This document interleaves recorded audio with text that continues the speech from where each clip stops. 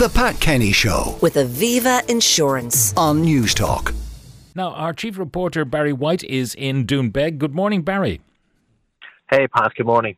Have you reached the Doonbeg Hotel and Golf Resort, I was going to say the second home of Donald Trump, probably the fifth or sixth home of Donald Trump?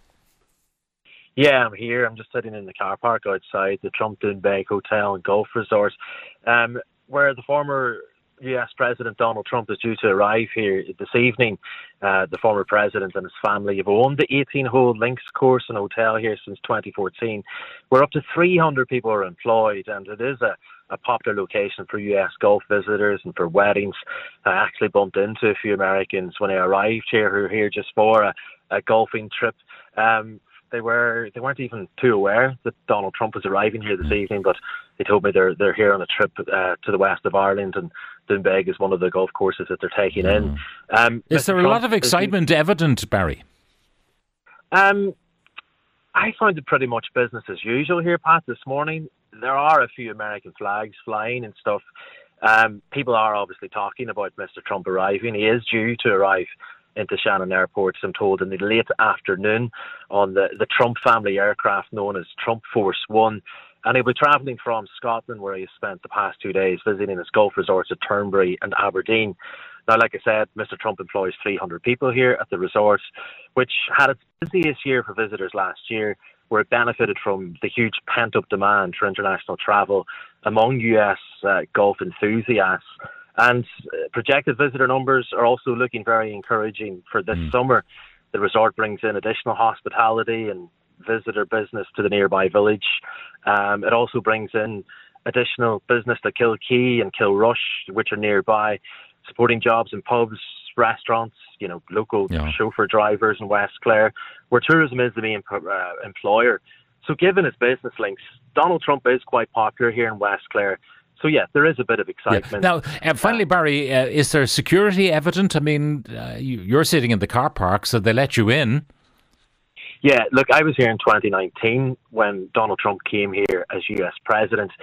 Doonbeg was in complete lockdown then. You couldn't really move around the place. Today, the security operation is pretty low-key. Local Gardaí are on duty in the area, and the security sweep has already taken place in advance of the trip. But yeah, there's no major obvious security presence here at the minute.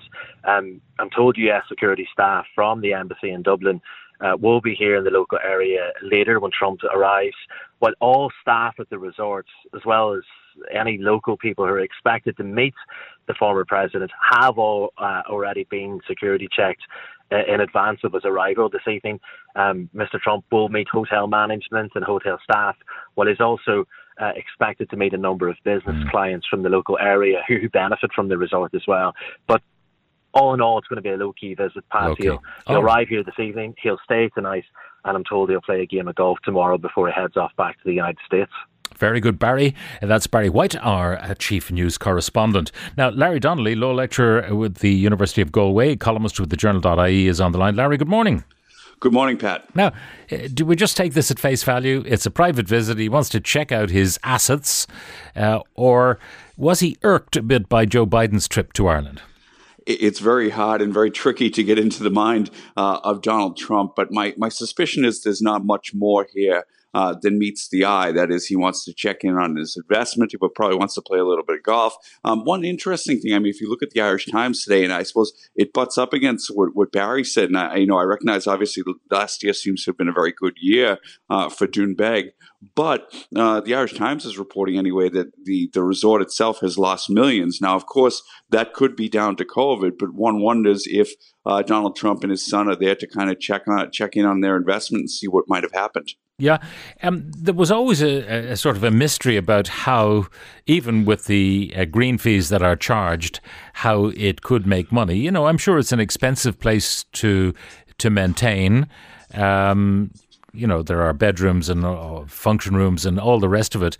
But still, in a seasonal business, a big resort like that in the heart of Clare is probably, marginal enough, I would have thought.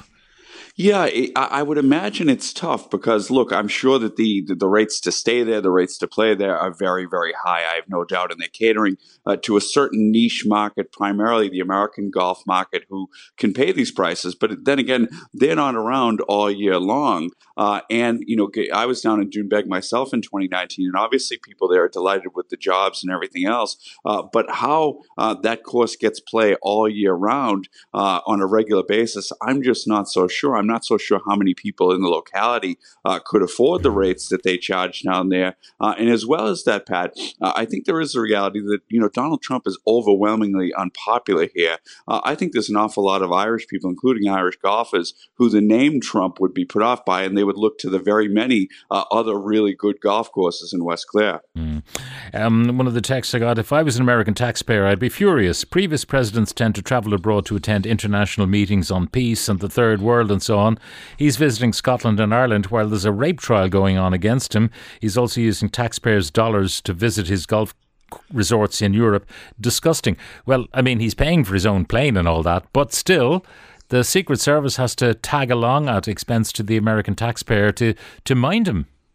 Yeah, but I mean, look, that's a reality no matter what. I mean, every American president, so long as he, and it is all he, live, they're entitled to Secret Service protection no matter where they are in the world. It's just part of what comes with the business. So I don't think there'll be a huge amount of outrage on that front. Perhaps, though, closer to home, closer in New York, some people might be wondering, look, this guy is on trial for a civil trial in connection with rape charges. It's extremely disrespectful to the court and to the process that he's flitting around the world at the same time. Do you know what happens with the Secret Service? Do they stay in the resort and it's on the taxpayer's dime, as they put it? Well, Donald Trump has a tremendous amount of private security with him as well. I think there'd be a relatively limited amount of U.S. Secret Service personnel. But yeah, I mean, look, the bill that comes with Secret Service protection, that is absorbed by the American taxpayer. Obviously, it needs to be said that once someone is an ex-president, that they enjoy far less protection than a sitting president. So obviously the operation around this is far, far smaller than when President Biden visited recently. Yeah, when he was in court in New York, I remember remarking that the motorcade, they weren't stopping the traffic. It was kind of sluggish in the traffic, the motorcade, compared to what might happen if it was a sitting president that was passing along those roads. How is Donald Trump's star in the United States? I mean, we've seen obviously the demise of Tucker Carlson. We've seen all sorts of stuff emerging in the various legal actions that are happening, and maybe there'll be more. What's your thinking in terms of his likelihood to secure the nomination? Well, Pat, you have what is to me a relatively bizarre dynamic emerging, and it's this. It is that Donald Trump is increasingly popular within the Republican Party. My assumption had been that he would be on a rather slow decline, that in particular Ron DeSantis would be climbing in the polls or would be mounting a very, very serious challenge, pulling even or even pulling ahead. The converse has happened. The legal troubles that Donald Trump has faced only seem to embolden his supporters, and not just his core, which I would estimate is around a third of Republican primary voters. There's another segment of the party who, mightn't be the biggest Trump people, but they do view this legal trouble as something of a vendetta against their man by the political left and the establishment in the United States. And as such, they're rallying around him.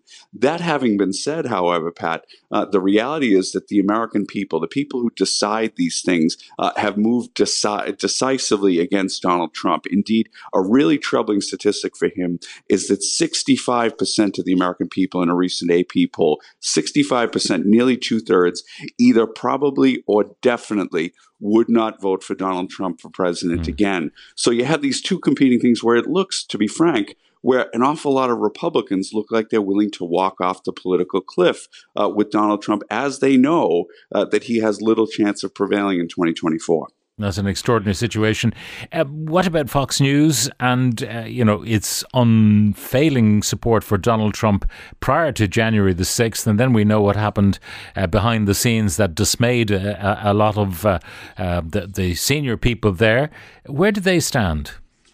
I think Fox News at present is in a moment of disarray. I don't think it knows exactly what it wants to be. I think that there are competing voices within Fox. And indeed, I think some of the revelations around Tucker Carlson will only add to that milieu. I don't know whether you saw that text from Tucker Carlson to a producer, and I'll read it. A couple of weeks ago, says Tucker, I was watching a video of people fighting on the street in Washington. A group of Trump guys surrounded an Antifa kid and started pounding the living S out of him. It was 3 against 1 at least. Jumping a guy like that is dishonourable, obviously. It's not how white men fight. Yet suddenly I found myself rooting for the mob against the man, hoping they'd hit him harder, kill him. I really wanted them to hurt the kid. I could taste it. Then somewhere deep in my brain an alarm went off. This isn't good for me. I'm becoming something I don't want to be. The Antifa creep is a human being. Much as I despise what he says and does, much as I'm sure I'd hate him personally if I knew him, I shouldn't gloat over his suffering. I should be bothered by it. I should remember that somewhere somebody probably loves this kid and would be crushed if he was killed. If I don't care about these things, if I reduce people to their politics, how am I better than he is? Kind of a strange mixture of racism and introspection. Yeah, absolutely, Pat. And I think that in that there is one sentence that I think comes as close to the smoking gun we've been looking for as to why the Murdochs moved so decisively against Tucker Carlson. And that is the old racist trope, which I suppose in some ways is unique to America and is something that sadly I would have grown up hearing regularly in Boston. And that is the line, that's not how white men fight. That is a really, really lethal racist comment that I think that the Murdochs obviously saw as something, look, we cannot be seen in any way to stand over this. And indeed, this would have come out at the lawsuit if they hadn't settled. So I think that more than anything else, perhaps, precipitated the quick decision to settle the lawsuit and then the subsequent decision to let Tucker Carlson go. That, to me, is the nub of everything that has happened, that one sentence. Larry Donnelly, Law Lecturer with the University of Galway, columnist with the Journal.ie. Thank you very much. The Pat Kenny Show. With Aviva Insurance. Weekdays at 9 a.m. on Newstalk.